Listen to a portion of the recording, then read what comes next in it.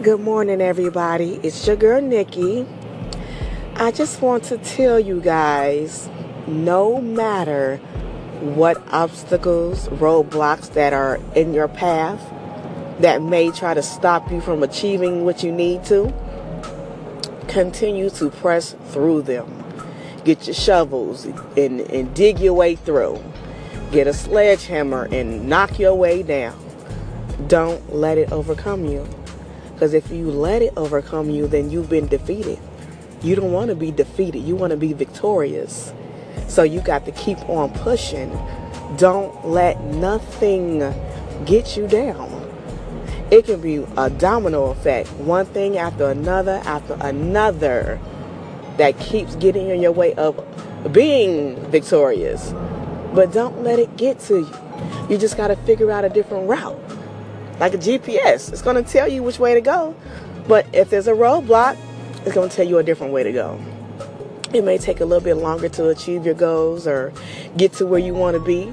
But as long as you get to where you want to be, you know, it's always going to be like that in life. Nothing is just uphill from there. It's just never, ever going to be like that.